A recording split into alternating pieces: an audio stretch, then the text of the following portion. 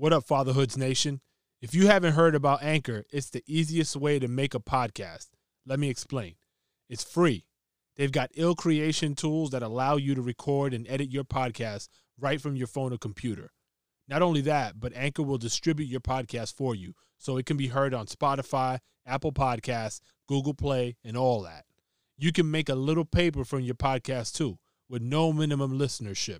It's everything you need to make a podcast in one spot. Download the free Anchor app or go to anchor.fm to get started. Yo, be a father. If not, why bother, son? A boy can make them, but a man can raise one. Be a father to your child. Be a father to your child.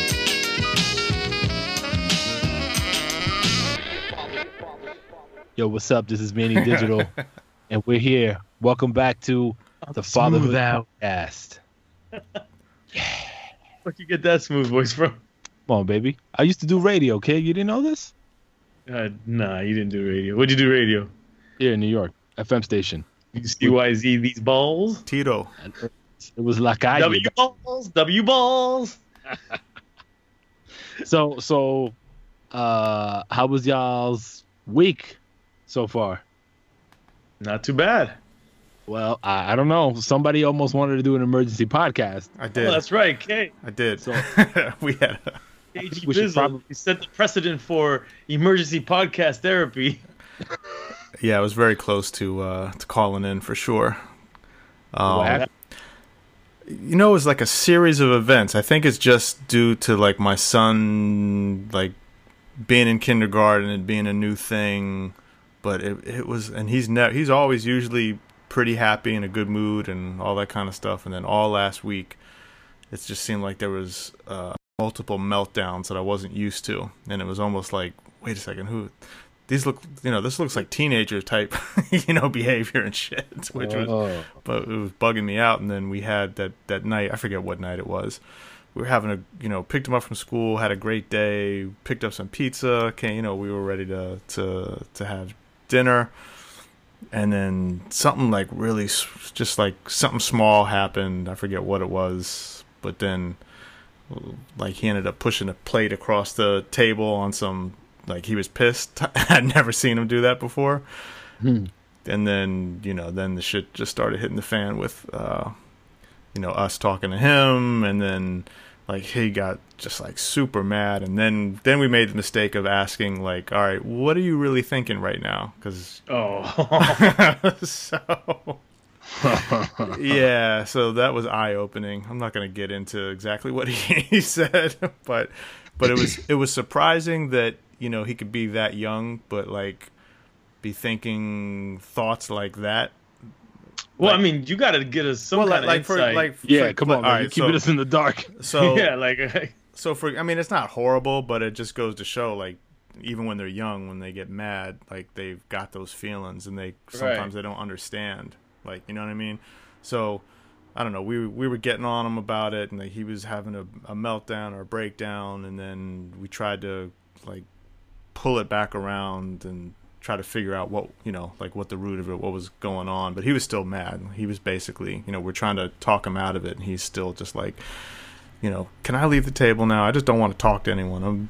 I'm mad, and we're like, nah, you got to stay. You got to stay here. We're still eating. We're not done yet. Right. And then my wife said, we love you. Well, that just kind of like reinforced, try to say something positive to him. Right. And then we started talking to him and just trying to get into his head, because he was not, like, you could just see the anger in his face. And, we said, all right, no consequence. Just tell us what you were thinking. Like, and he's like, well, very hesitant.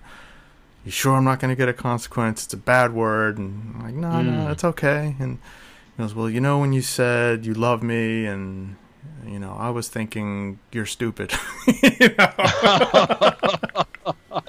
among other things. So, and then especially to my wife, like that really hurt her feelings. And I mean, I already knew he was mad at me. It was more so directed at me, but she kind of caught because I was being more the disciplinarian at that moment, so I knew most of it was directed at me, but she ended up catching it just because she was agreeing with me, you know. Collateral damage. Yeah, basically. So then she ended up getting visibly upset because, you know, it's like a shock to hear this little guy who's always so loving, and all of a sudden he's got these, you know, not so loving feelings. And then once he saw that she was visibly upset, then he lost his shit. Right? He's fucking crying. I'm sorry. Like, yeah, just like once he realized that, I guess he realized the power of words and how you could actually make people feel. And when he saw that he visibly made my wife feel bad, and then all of a sudden that made him feel really bad. And, you know, it was like life shattering, like, oh shit, maybe she's not going to like me anymore, you know, that kind of thing. And then he just lost it for I don't know, it must have gone on for an hour of just trying, you know. So wow, shit. Yeah.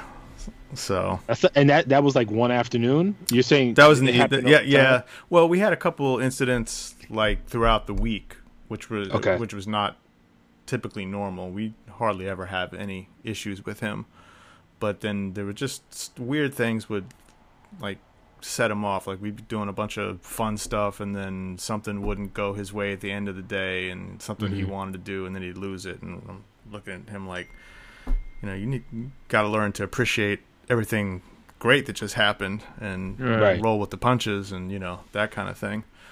So yeah, it was interesting. It was draining. Yeah, I was gonna say. So you were mad stressed. Yeah, definitely felt stressed out.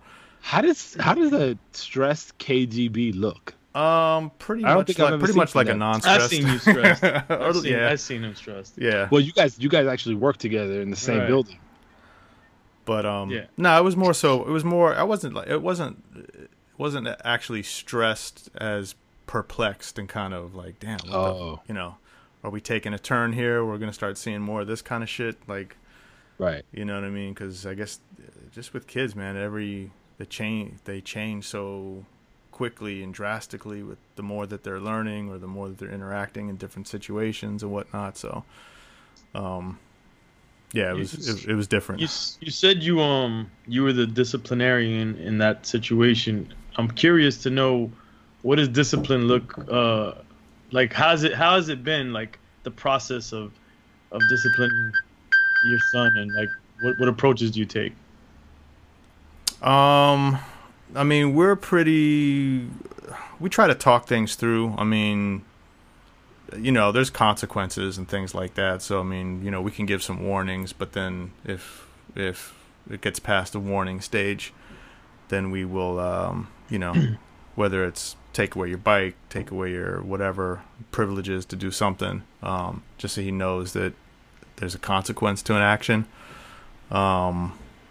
But it's almost like we generally try to have one of us be, you know, in a certain situation, be the one who's being vocal about it, so it doesn't. The good cop, bad cop. Yeah, a little bit, but not necessarily on his. You know, the good cop's not necessarily on his side. You know, it just means that both just of us, not double teaming. Yeah, both of us don't have to be banging his head like with back and forth, because that could be a little too much. You know. What age did you start to implement any kind of discipline that you saw that it was he even understood what it was? I don't remember, to be honest with you, but because I mean we haven't had too many issues with him, but I mean I think maybe when he's 2 to 3, like when they start, at least when he started having, like, being able to carry conversations, and you know, and you can kind of reason with them more in terms of don't do this or this is going to happen, and you know, that kind of thing. Okay. Yeah. That tends to work, like the good cop, bad cop, but well, I call it neutral cop, bad cop, because when they see you know, they do get pissed off, but when they see that you're both like on the kid about a particular thing, it tends to make them feel like, all right, damn, I fucked up. But I'm victim of this all the time, and my strategy has changed dramatically, because when my wife would get tight, and she's the one that has the most patience. I got a short fuse. So I'm the kind that's like, all right, look, I'm going to tell you once, I'm going to tell you twice, but if I had to tell you a third time, you know, there's going to be some serious shit going down. And I had to stop like ganging up on the kids, because you see, I mean, it gets scary, because you got everybody screaming at you at the same time. Like, you're like, they crawl up and they're like, all right, I don't know what to do. And they start panicking. So I just shut up and let my wife do what she needs to do. And then when, you know, things calm down, I'm like, yo, you got your mom pissed off. And they know when they get mom pissed off, like, they really cross the line. But you know what? The discipline thing is also, as much as it's a learning experience for them, it's you know, it's for us as well, if we care to look at it that way. Because like looking back, you know, looking back at this particular scenario, now that I'm thinking about it, it's, you know, it was something as simple as he was messing with a plate, and we told him not to do it, and, you know, then snatched it out of his hand and then replaced it with a plastic plate. And I was like, oh, you can use the baby plate now. And that pissed him off, like some shaming him. You know what I mean? Right. So in turn, then he does something. So there's always, you know, this.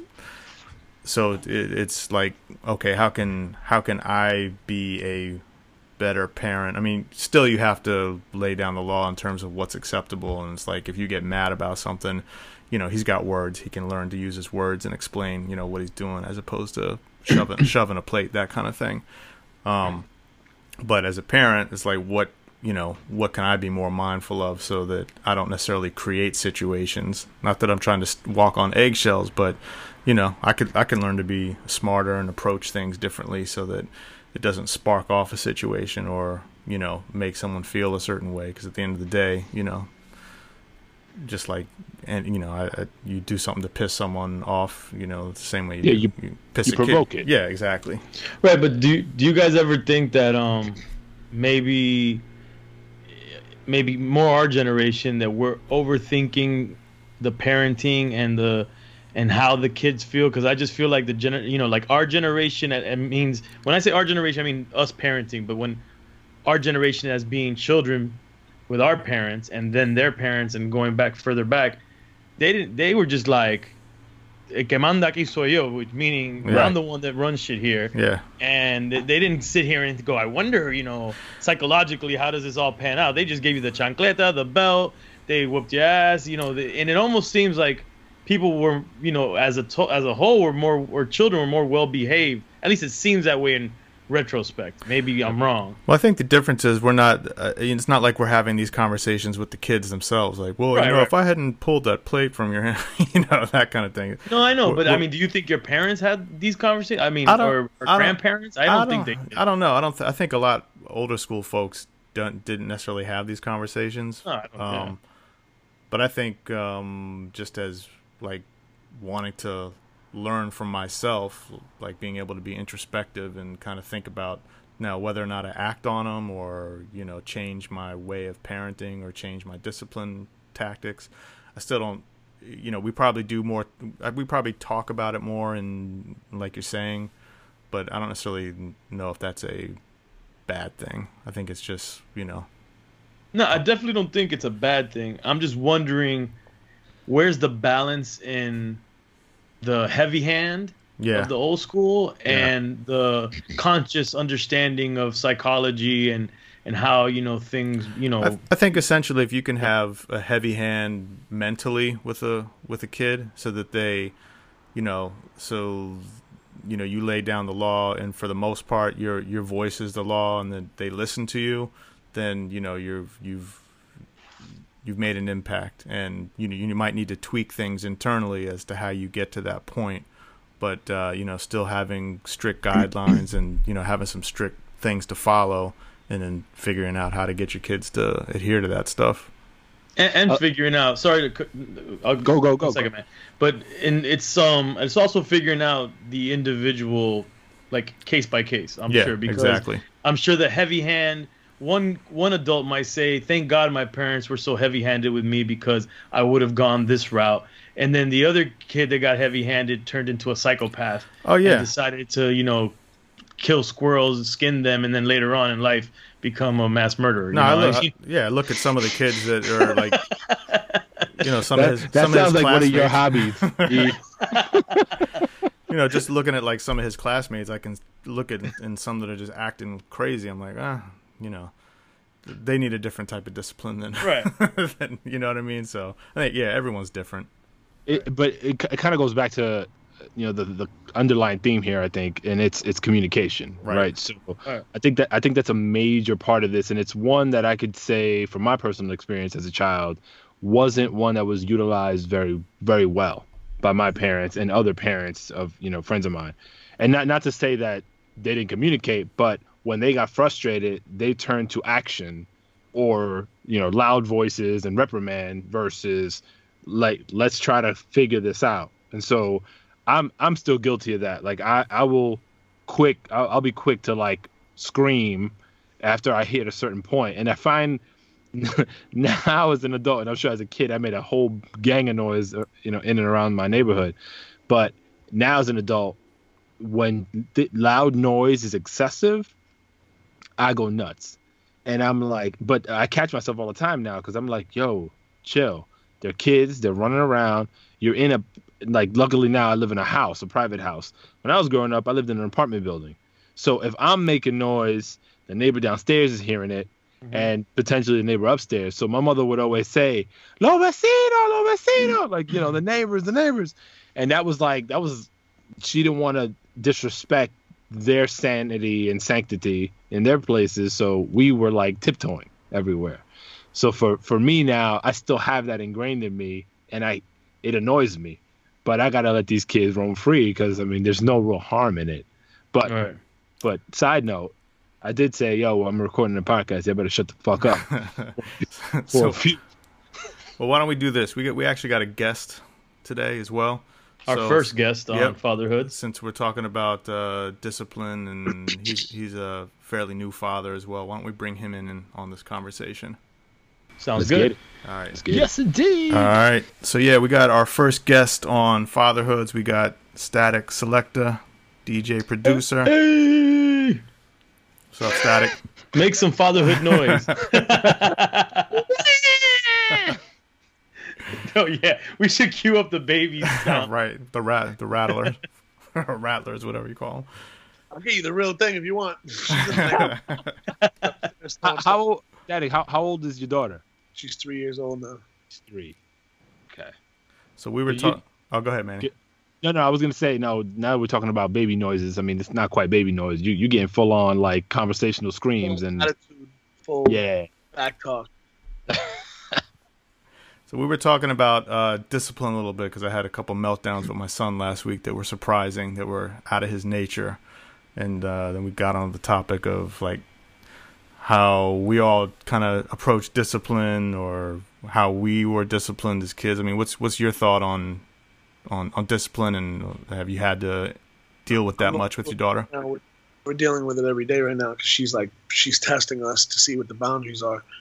So just a little while ago, I had to like put her in timeout and try to get down to her level and look her in the eye and be like, "This is what you did wrong." Sit in the corner. She doesn't want to, and then if she tries leaving timeout during that minute, we make her go back in, and then she has she throws temper tantrums sometimes, but it's hard because sometimes they do like really crazy things that you start thinking what the limits are of punishing. Because when I was a kid, like my mother used to like go in on me physically, like not on some like, she was a little woman, so it wasn't a big deal because like I was a growing teenager when she used to discipline me. But like, that was like my only memories of like my father ever like being physical at all, I was probably like 3-4 years old, and he got me going up the stairs one time, and he never touched me again the rest of his life. And that was like one time was enough to like scare the like any idea of talking back to him out of me for like my whole life.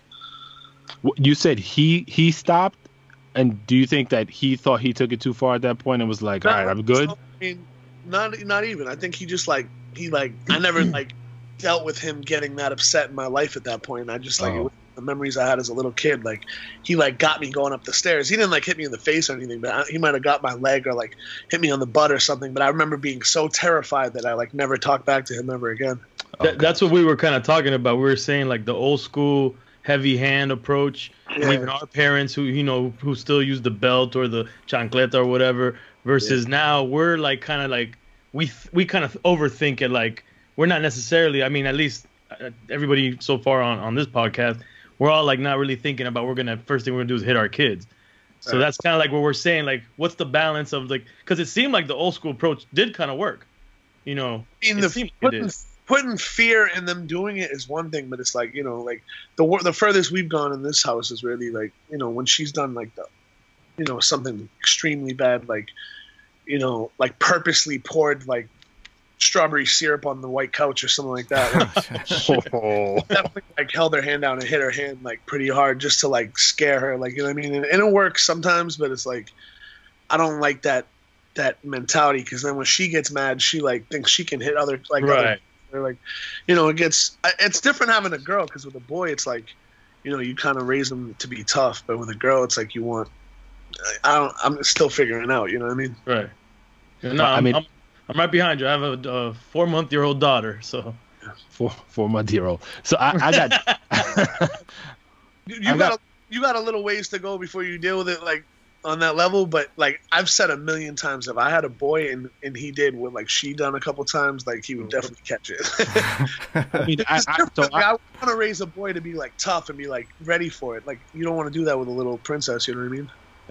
That's kind of the problem though, because I have 2 girls and a boy. My boy's in the middle. So what you just said actually rings true, because my youngest, she's 2, when she starts to wild out, you know, it's a conversation for the most part.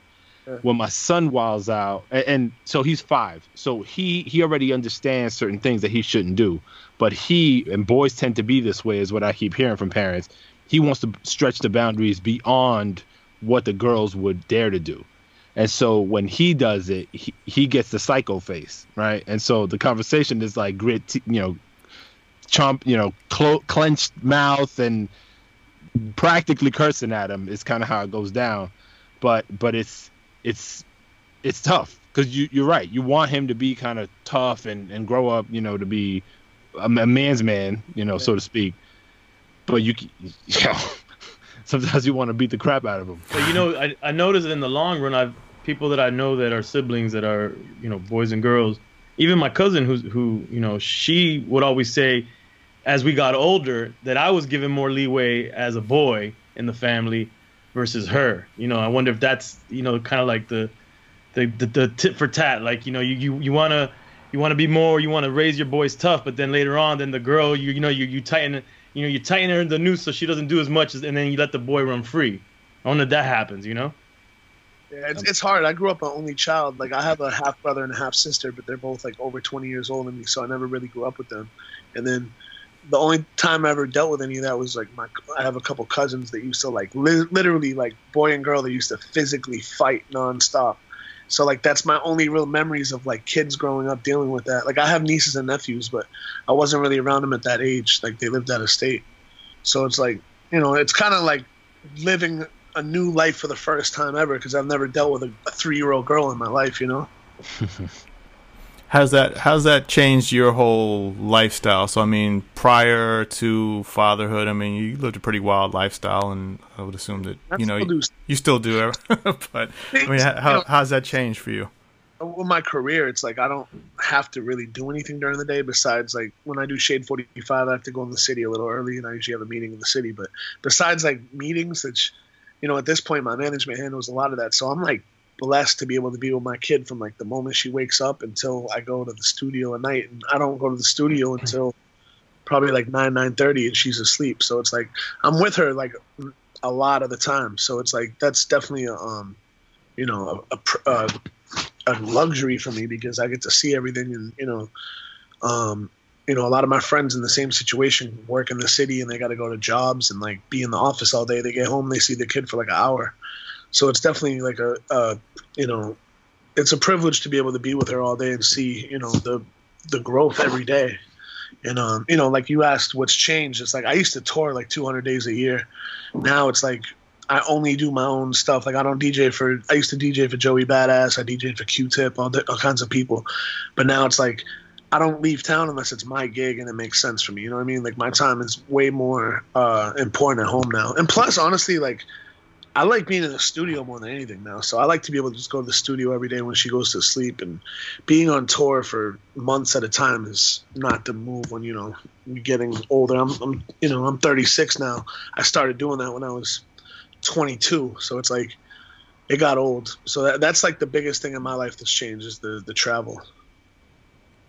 So you don't when you do travel, how long are you away, and how is that disconnect with your daughter when it does come time for you to hit the road somewhere?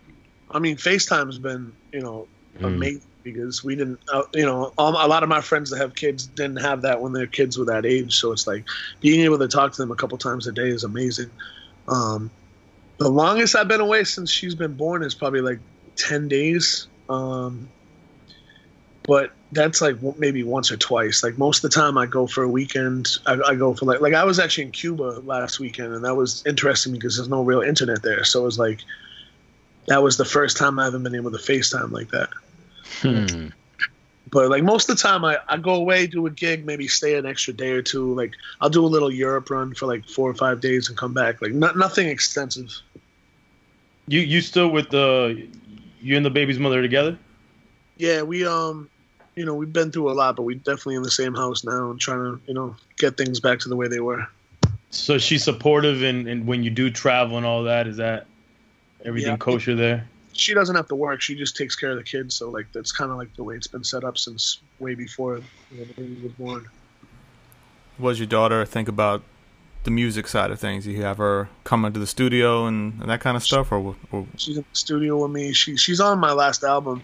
She's all about music, and she loves scratching and making beats and stuff. Even though I never wanted her to be a DJ or do any of that, but like she like sees me do it and sees other people, and her aunt and her uncle. Her uncle's Tony Touch, so she sees him and his girl Sony, and it's just like she's just surrounded by it that she loves it so much. So if she ended up wanting to DJ, it's all good. But I never wanted her to do that. So like a lot of people are like, oh, she's gonna be a DJ. I'm like, nah, no, she's not. But definitely gonna be into music. Like she loves singing. Her mother sings.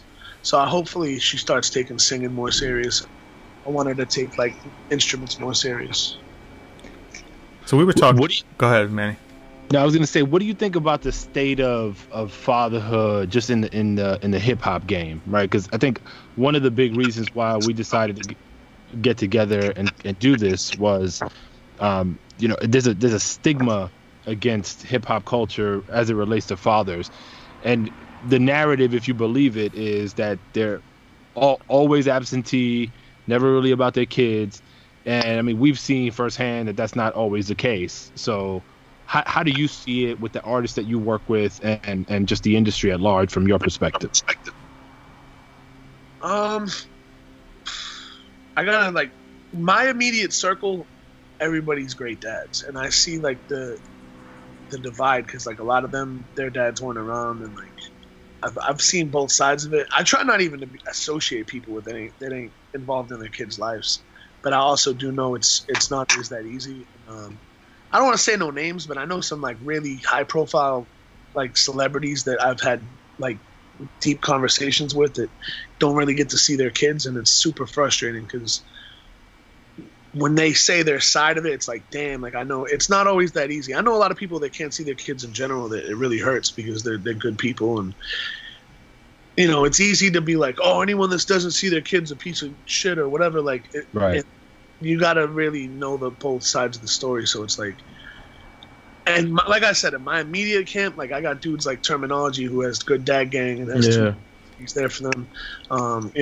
My friend, one of my good friends, Bamford, he's my kid's godfather. Like everybody in my immediate camp is like amazing dads, but I have dealt with like dealing, I wish I could say names, but I can't because I would never break that confidentiality. But it's definitely people that like you've probably heard things about that. It's just so, both dudes and both fathers and mothers can be real evil when it comes to using the kid as a tool. Yeah. And I think the stigma goes back to like just people in general. When a lot of artists would rap about groupies or cock and bitches or whatever, it just seemed like people were busting nuts, not caring the consequences. Right. And then and they would joke about like, oh, I got possibles and kids and blah blah blah. And I think that's where the negative stigma came from. When really most of these guys are even saying that, really and truly weren't living that type of lifestyle. They were taking care of their though, like we come from a different generation. Yeah. Being more conservative with like having kids, and even in like the '90s, dudes were having 10 rappers would have like 10 kids. You still hear about it once in a while, but not the way it is now. And now if you look at it, like you can still have that like pimp, gangster like image and still be a good dad. Like look at some like 2 Chainz raps about the I was thinking 2 Chainz, yeah. And he's like the ultimate dad. He got like 3-4 kids. He just got married recently, and he's just like, he's a stand-up dude. Like you can tell he's a family man. He does the right thing. Look at Fat Joe. Look at Khaled. Like everybody you look at now that has their kids on social media, which is always some people don't like doing it, some people do, and I've dealt with like both sides of my mind telling me if I should or shouldn't put her as much on social media, being in the spotlight. But if you look at it now, I feel like we have so many, nothing but great dads to look up to when at least on the side of what's being shown to us, Actually, wait, sorry, Kate. Yeah, go ahead. Is it going to relate it to this? Yeah, but go ahead. No, I was going to say, I think that's a good segue because it's something that I've kind of thought about a lot is the whole social media aspect. And one of the people that really blew it out the water was Khaled, and where he's taking it to where his kid basically is set for life right now. And, you just got to wonder, what's the downside to that? There obviously has to be a downside to it. Definitely a risk of like, what's that going to do to the kids, Narcissism. And he's like, yeah, but beyond that, like that, we don't know what kind of damage that's going to do to a kid being like, we've never seen a baby go from famous. No, that's new. That's like Michael Jackson was famous from like 6 years old. And look what right. Camera. And social media is a whole different kind of evil now because we never really seen anyone get raised on social media. Yeah, so I mean, hopefully, Khaled and the whole family there, they're prepared and they have a plan, Yeah, no, his girl's amazing. So but we, that's just something like not even like on that level, like just. I'm gonna grab my charger real quick. My computer's gonna die at 1%. I'm gonna grab my charger. Yeah, you're good. And we'll continue here. But even on some normal, who's the feedback? I think it's static speaker. So let's just static wait. Static got the static. Hey. What's up? How are you? And tell the people your name. What's your name? Harry. And who's your favorite rapper? Biggie. And what is Biggie Smalls? He's the. Let's bring him back in. He's like, I don't want the social media game. She said he's the illest. Click. This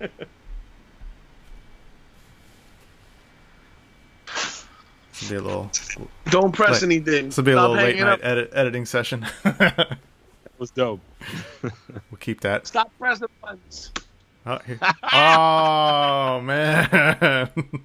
Let's see what timeout looks like. Yeah, we kind of have to keep this in. Yeah, we're gonna keep it. We're gonna keep that. No, that's nothing. Stop. All right, Static. We're seeing discipline in action right now. Don't press any buttons. You keep cutting them off. So Harley, Biggie Smalls is the illest? Yeah. Where do you live? Hey, talk to me. No, where do you live? Biggie Smalls is illest No, where do you live? in Brooklyn. Nice. And it's You like Brooklyn? Yeah, you talk to me. Me? Who? The guy with the beard? Who? The guy that looks like Santa Claus? Yeah. So you got the studio named after you, Harley's House of Hits. Yeah. Yeah. What do you do in the studio? Dinner. What? Dinner. What? Dinner. Don't press anything. Okay. Okay, I will. Okay, punk. Bye, Harley. See ya. That's funny. Yeah. Thank you. So Static. Yo, how do you? Damn, K, go, What? man. You've been trying to ask something. Nah, K. it's all good. It's all good. I just wanted to find out. I mean, this is all in the vein of the conversation, but content wise, what do you let her listen to, and what will you let her listen to in the future, just in terms of language and content and all She that doesn't stuff? really like. She knows she knows Biggie Smalls the illest. She knows a couple Biggie songs, but I play the clean versions. But she knows some of my music. Besides that, we listen to like Michael Jackson and like Stevie Wonder. And the other day, like the way she is attracted to, like, we were watching the Quincy Jones documentary. She was playing, she wasn't paying no attention, and Ray Charles started singing, and she just stopped everything and looked at the TV and was just quiet for like 5 minutes and watched the whole thing while he was singing. And I could just tell like it grabbed her a certain way. So And so you play clean versions of hip hop. I assume what your music is it also the clean version, or do you let the Yeah, regular rap? I don't play her the bad songs. Like she knows a couple of the records that are more positive. Got it. I actually want to do a mixtape that's like something that, you know, parents can play for toddlers. That's like famous hip hop songs. that'd that be a aren't. good idea. Yeah. Oh, in fact, I forgot that tape. I'm gonna find that tape. Keep talking, guys. Yeah, we actually in the previous episode we were talking about exactly that, but from a playlist perspective, Yeah. like putting some stuff together. Yeah, because my son always wants to hear songs, and we'll be putting stuff on in the car and we're listening, and then it's like don't always get the clean versions, and once the fucks and shit start flying, we're like, damn. She knew, you know, Prodigy. Prodigy lived next door to us, and she knew Combat Jack. She like been around so many people that I have to explain to her later like how important they were to what I do. But you know, I definitely gonna show her the importance of some of the people, like definitely Prodigy. He's someone that meant a lot to me, that even before I knew him meant a lot. I can't wait to explain like who these people were that were part of her life like that. Even Sean Price, like his second to last post was a picture of her when like she was like 2 weeks old when he died. It's just crazy, man. Didn't he give you some advice? I remember you telling me that he gave you some advice about once she was born. He was just like, you know, calling your daughter from a police station is not cool. He's like, you got to put your pride aside, because, you know, Sean comes from a very short-tempered mentality, which I come from fighting in Boston and then moving to New York, and just like literally we used to fight a lot. Like even a couple of years ago, like too much. You know, I avoided jail too many times. I ended up in jail too many times, but he gave me like that speech, and I was like, all right, Sean, I get it. Like definitely, and I agree with him. But then he died like that. I don't even know, probably 3 days after he gave me that speech, and it was just like, dang. So I like tried to do that for him, and obviously for her, but just like he took that conversation so serious. And a guy like Sean Price, all he does is rap about slapping dudes and beating people up. That's like, he was like, no, like dead ass, like, you know, your pride isn't worth, you know, taking the L. You know, you're not taking the L no more. Your kid is. Yeah. And he had, you know, Sean has two. He has an older boy, and I think his son's like 18, 19 years old. But he said when he had little Sean, his daughter, that's when everything changed for him, because like, you know, like going back to what we were talking about, just having a daughter is a lot different. Have you? And you mentioned when you have to explain, you know, these people to your daughter. Has she in any respect experienced or have you had to have that discussion around like death, right? Like a member of the family or somebody close. Like how has that gone if you've experienced it? Multiple times. I mean, whenever she sees pictures, I mean, her grandmother, my grandmother, her great grandmother passed not too long. Well, she passed about 2 years ago now, but Harley was just starting to talk and figure it out. And, you know, like I said, Prodigy, like she was there when I was going to all these funerals. And then this past week when Mac Miller, she's like, your friend died? He went to heaven? I'm like, yeah. And she's like, where'd you hear that? And she's like, she calls her grandmother Manya. She's like, Manya taught me that. And I was like, really? I didn't even know she knew about all that. She's like, you know, I personally don't. I'm not religious or anything, but you know, her grandmother taught her that. So now every time she sees somebody, like she'll come to the studio and have a Sean Price bobblehead, and she'll be like, "That's your friend? He died? Why he died?" Sick. Oh, he's like, "He go to heaven though." I'm like, "Yeah." Like it's crazy how they start rationalizing. But it's not. She doesn't go through it from a. It's an inquisitive thing. It's not like not an emotional a sad. thing. Yeah. Yeah, we were talking about that a little while ago too. Just how that whole thing pans itself out, and I guess age is obviously a big piece of that, because the older they are, the more attachment there is, and there's more sensitivity there. Do you guys remember? My girl actually brought this up. It's funny, this morning she asked me if I remembered the age that I understood what death was. Do you guys? I don't remember. Do you guys remember that? No, I don't think so. I think remember- I started getting.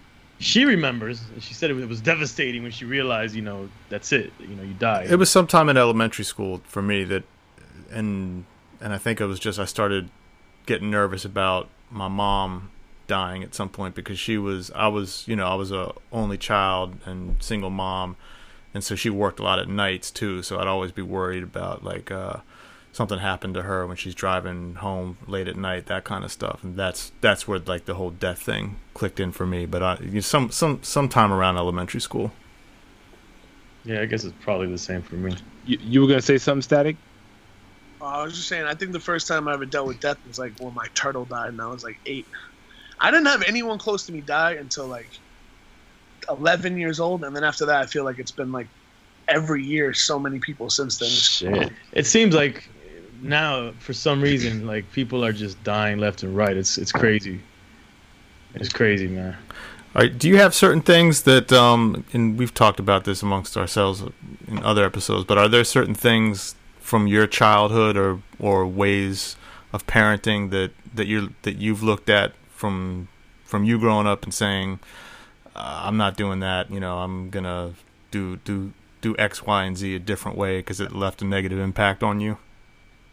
I mean, I was a pretty serious kid. Like, I decided I was going to be a DJ when I was 13, and I never, before that I was still into music and very, addicted to it. But when I was from the day I decided I was going to do this, I literally never, it was never a thing. I'm going to take a break, I'm going to do this. I took it so serious that kids in my high school were like, yo, come party. And I was like, nah, I'm going to stay in and scratch or make a mixtape or act like I was on the radio. Or I actually started doing radio when I was 14. So it was I just always took it so serious that I think I'm going to put that drive in her. I don't want to bang into her head on some, you have to decide what you want to be when you're 13.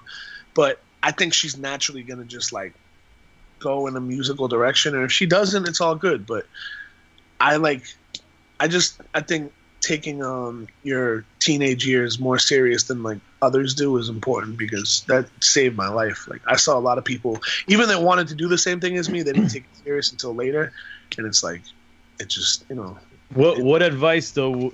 Because we did talk about this, and we were saying being that we are in the industry, what we thought about our kids following in those footsteps. What kind of advice would you give your daughter, knowing that the hardships that in any kind of entertainment business or the arts, there's a lot of hardships? What kind of advice would you give her? I think a lot of that's going to come as situations come. You know what I mean? She's going to see a lot of those very early, because she's just so surrounded by it. Her whole family is just. It's just the way it's going to be. I haven't really thought that far ahead. As far as, I think every instance is going to have a different, explanation. But I also think that, like I said, being able to be there and not have, she doesn't have babysitters, she doesn't have any of that. Dealing with every situation, I just, knock on wood, hopefully I'm just around long enough to be, her guide with a lot of that stuff. I don't know. Right. We're still trying to figure out schooling and all that. I'm kind of on the fence if I wanted to go to a, public school? Or even a private school. We're just figuring everything out. Or school, period. Homeschooling school to a certain extent, but I have someone that works with me, and sometimes it bugs me out because I'll say something to him, and he'll be like, I'm trying to think of a good example, but just something so obvious that we learned in school growing up, he won't even know it, and I'll be like, wait, why don't you know that? And he'll be like, I was homeschooled, and I'll be like, oh shit, there's a flip side. No, there's definitely a social aspect that you learn there's the pros being and cons around other that. kids. Yeah. So I'm trying to figure everything out, but we got a little time. But we got to make a decision about school in the next 6 months. Yeah, because at 4 you got to start with preschool and whatnot. That's the plan. She has friends that are 3 already going to preschool. And she got her to an interview at Montessori, and she got denied because like the kids were supposed to be like cleaning up the toys, and she was like throwing stuff around and just like drawing on like wood and stuff. I'm like, you can't. Wait, Yeah. So I took my son to Montessori one time just to check it out, and and all the kids were just so quiet and moving around, and it was snack time, and the teacher Explain said, for people who don't know what that is, though. The Montessori thing. I want to say it's like I don't really know how to describe it. It's like really early. it's more focused on. Because I'm just learning about it myself. Actually, my neighbor just told me that she teaches at one of those schools. Well, out here it's like a lot of like in Brooklyn, like it's like $26,000 a year for 3. All you need to know is it's expensive. That's But all you No, need. I already knew that. Just One of my names close alone. friends grew up going to it, and he was like he was like lower class, so I don't know how he went to it because I guess it like depends which one you go to, different prices and all that. maybe they have programs. They do that- scholarships too. Yeah. Yeah. So I don't know. I just know that It's basically more focused on the kid as opposed to like the teacher, like as like in a traditional More classroom setting. individual, like Yeah, so like Teaching. there's no front of the classroom. It's basically the kids come in and then they go in and figure out what's interesting to them, and they start working on those projects. no grades, right? what's That's funny right. is that I'm the not park sure we about go that. to, it's like right in front of the Montessori school that we went to. So like the park's right in front, and I bring her over. All the kids that go there, most of their parents work. Like, most people work in general. normal. Right. Rap music, but I'll go over to the park like those hours while they're there, and they go outside of the park. It's part of the school. They go out, for like 45 minutes a day or whatever, and I'll have Harley over there, and we'll be playing on the swings and the slide and all that. And the people that got the kids, it's like three adults for like 25, 30 kids. They're not even paying attention. These little kids falling off the slides, falling off the jungle gym. I'm like, Damn. I don't. And if I'm paying that kind of money, I want my kid to be Yeah. Safe. for safe. sure. And they're like, it was weird, man. I don't know. I'm happy she's not going there. Like I said, everyone's different, but What's your like? Because I mean, we look at this podcast as like our therapy session. Because I mean, we always talk about all the different things we go through as dads, and I'd love to ask you like, what has been like the most challenging moment you face while raising Harley so far?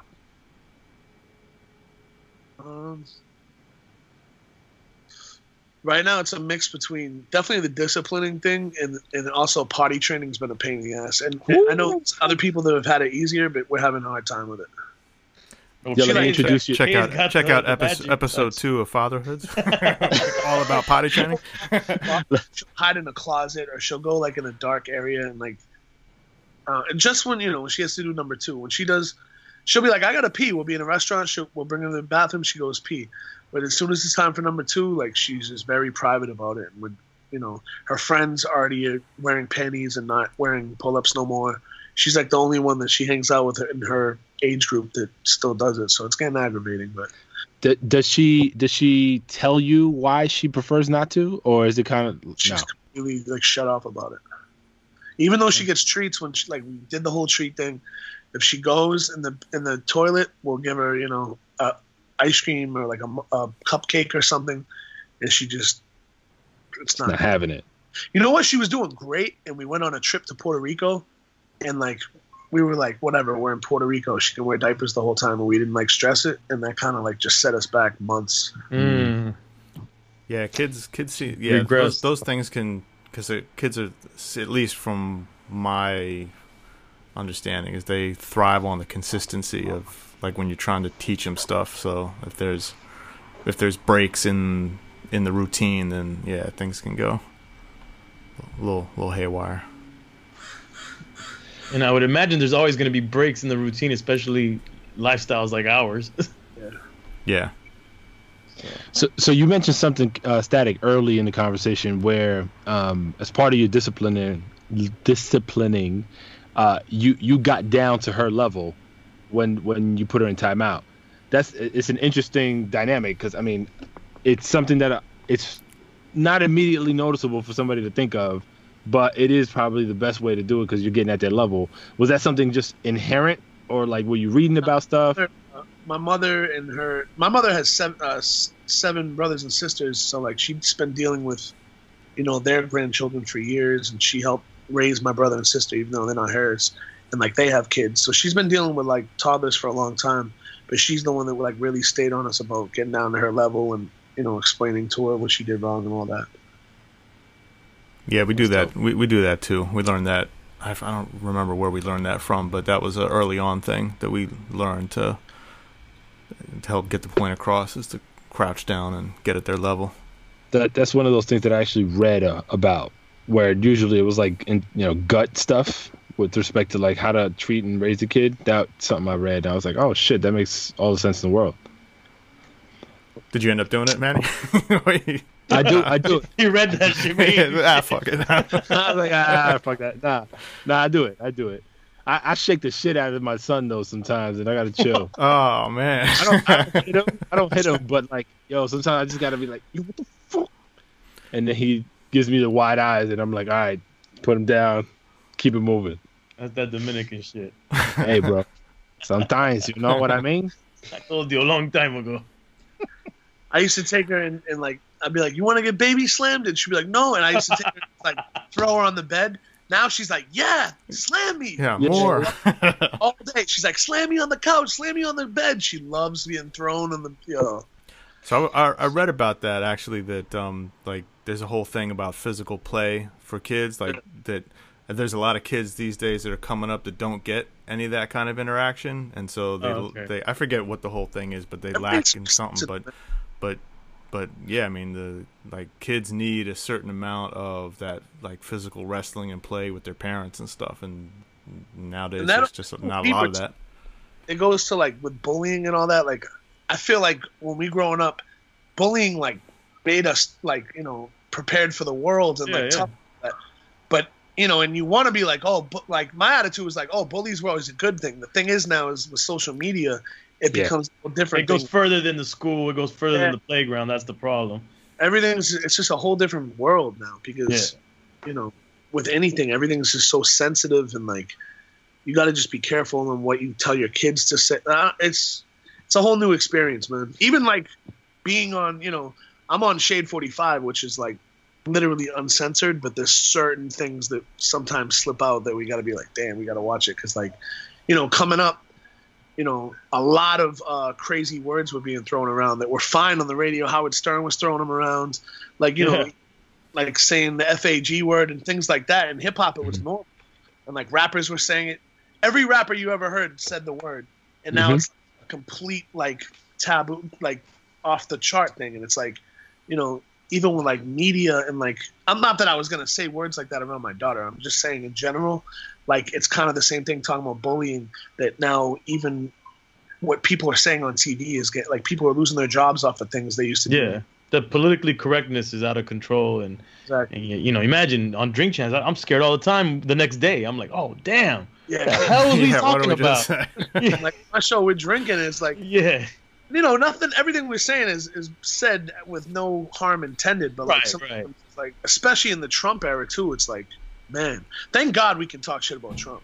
This is like there's other radio shows that I've seen like people get letters like, yo, you cannot. I don't want to say who, but other DJs have got letters like you can't talk shit about Trump, like it's against policy. We actually have to watch what we say about that around my son, because then he goes around and repeats it, and everyone's got different views, and when you're out in public, so it's like it's also like letting him understand, like, look, what we talk about at home doesn't necessarily mean you have to repeat everything, because everyone believes different things and lives a different way. So well, Harley's Puerto Rican, so she already hates Trump with a passion. don't limit our Trump hatred. Her Boricua side is automatic. Nah, like a lot of her family got devastated in Puerto Rico. So there's I don't care what she says about him. She hates him. Yo, talking about the social media stuff again. You saw what Kanye said recently, right? About him thinking that they should abolish the view count and the follow count.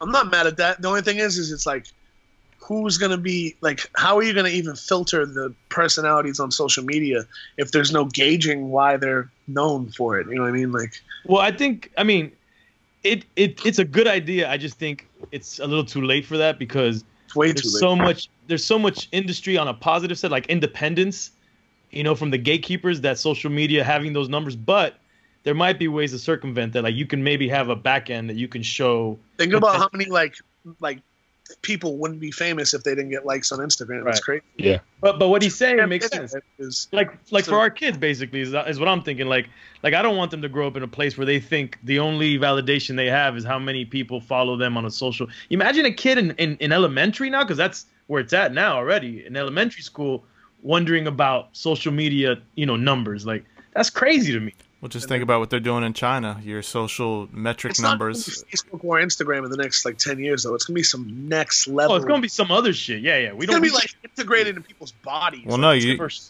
know what they're doing in China, right? That basically your social metrics and your social numbers reflect like the higher and that you have like a positive status affects how you're going to be able to rent an apartment, buy a house, the money, all that stuff. Yeah, that's ridiculous, man. Yeah, that is ridiculous. You guys watch Black Mirror on Netflix? Nah, I need to see that. So there's an episode that has that in it, but they're actually doing that in China, or at least rolling that out. So that's kind of scary to think about for kids in the future. Because they do all kinds of dumb shit on social now, and so. You asked what was one of the biggest challenges is like really accepting that you're bringing a new life into this world that's about to get crazier and crazier. Because technology alone is gonna just implode everything when it comes down to it. Like things are getting too advanced, and every year, what do they say? Things get like 100 times quicker every year. It's gonna be. Yeah, it's like where can it even go? Like that was my hesitation in having kids up till now, and now my girl wants to have a second one. Terminator. Just so our kid isn't an only child like us. Yeah. So I don't know, man. I just can't imagine. I don't mind her being an only child. Like I was an only child. We had a very rough 2 pregnancies, and like the second one, thank God, Harley was born. So it's like her mother's done. So, and I'm cool with that. But like I think being an only child, it's a double-edged knife.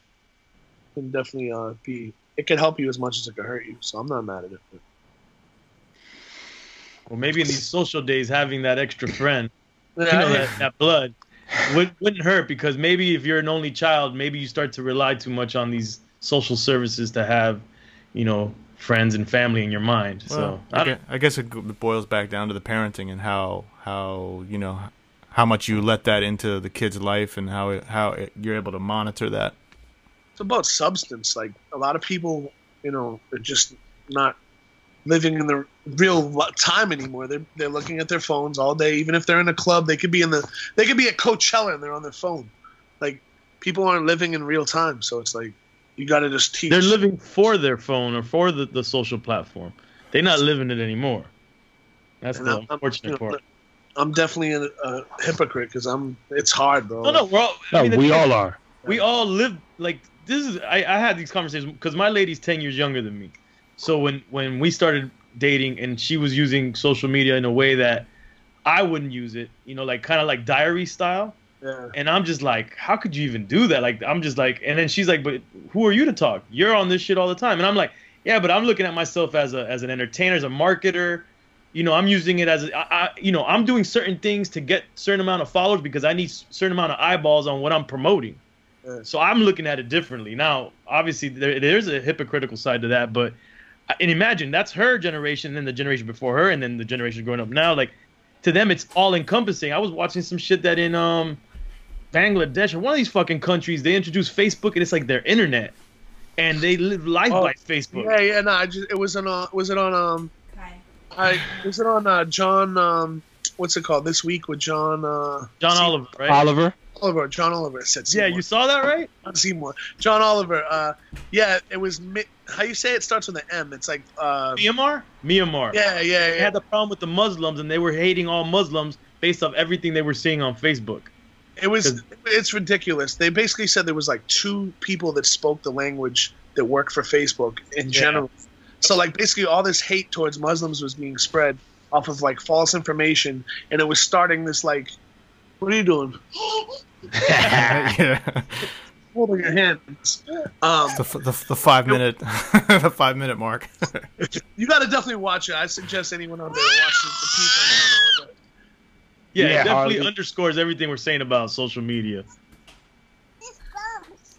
So Static, what is it that I mean? I think we kind of covered it, but fears wise, right?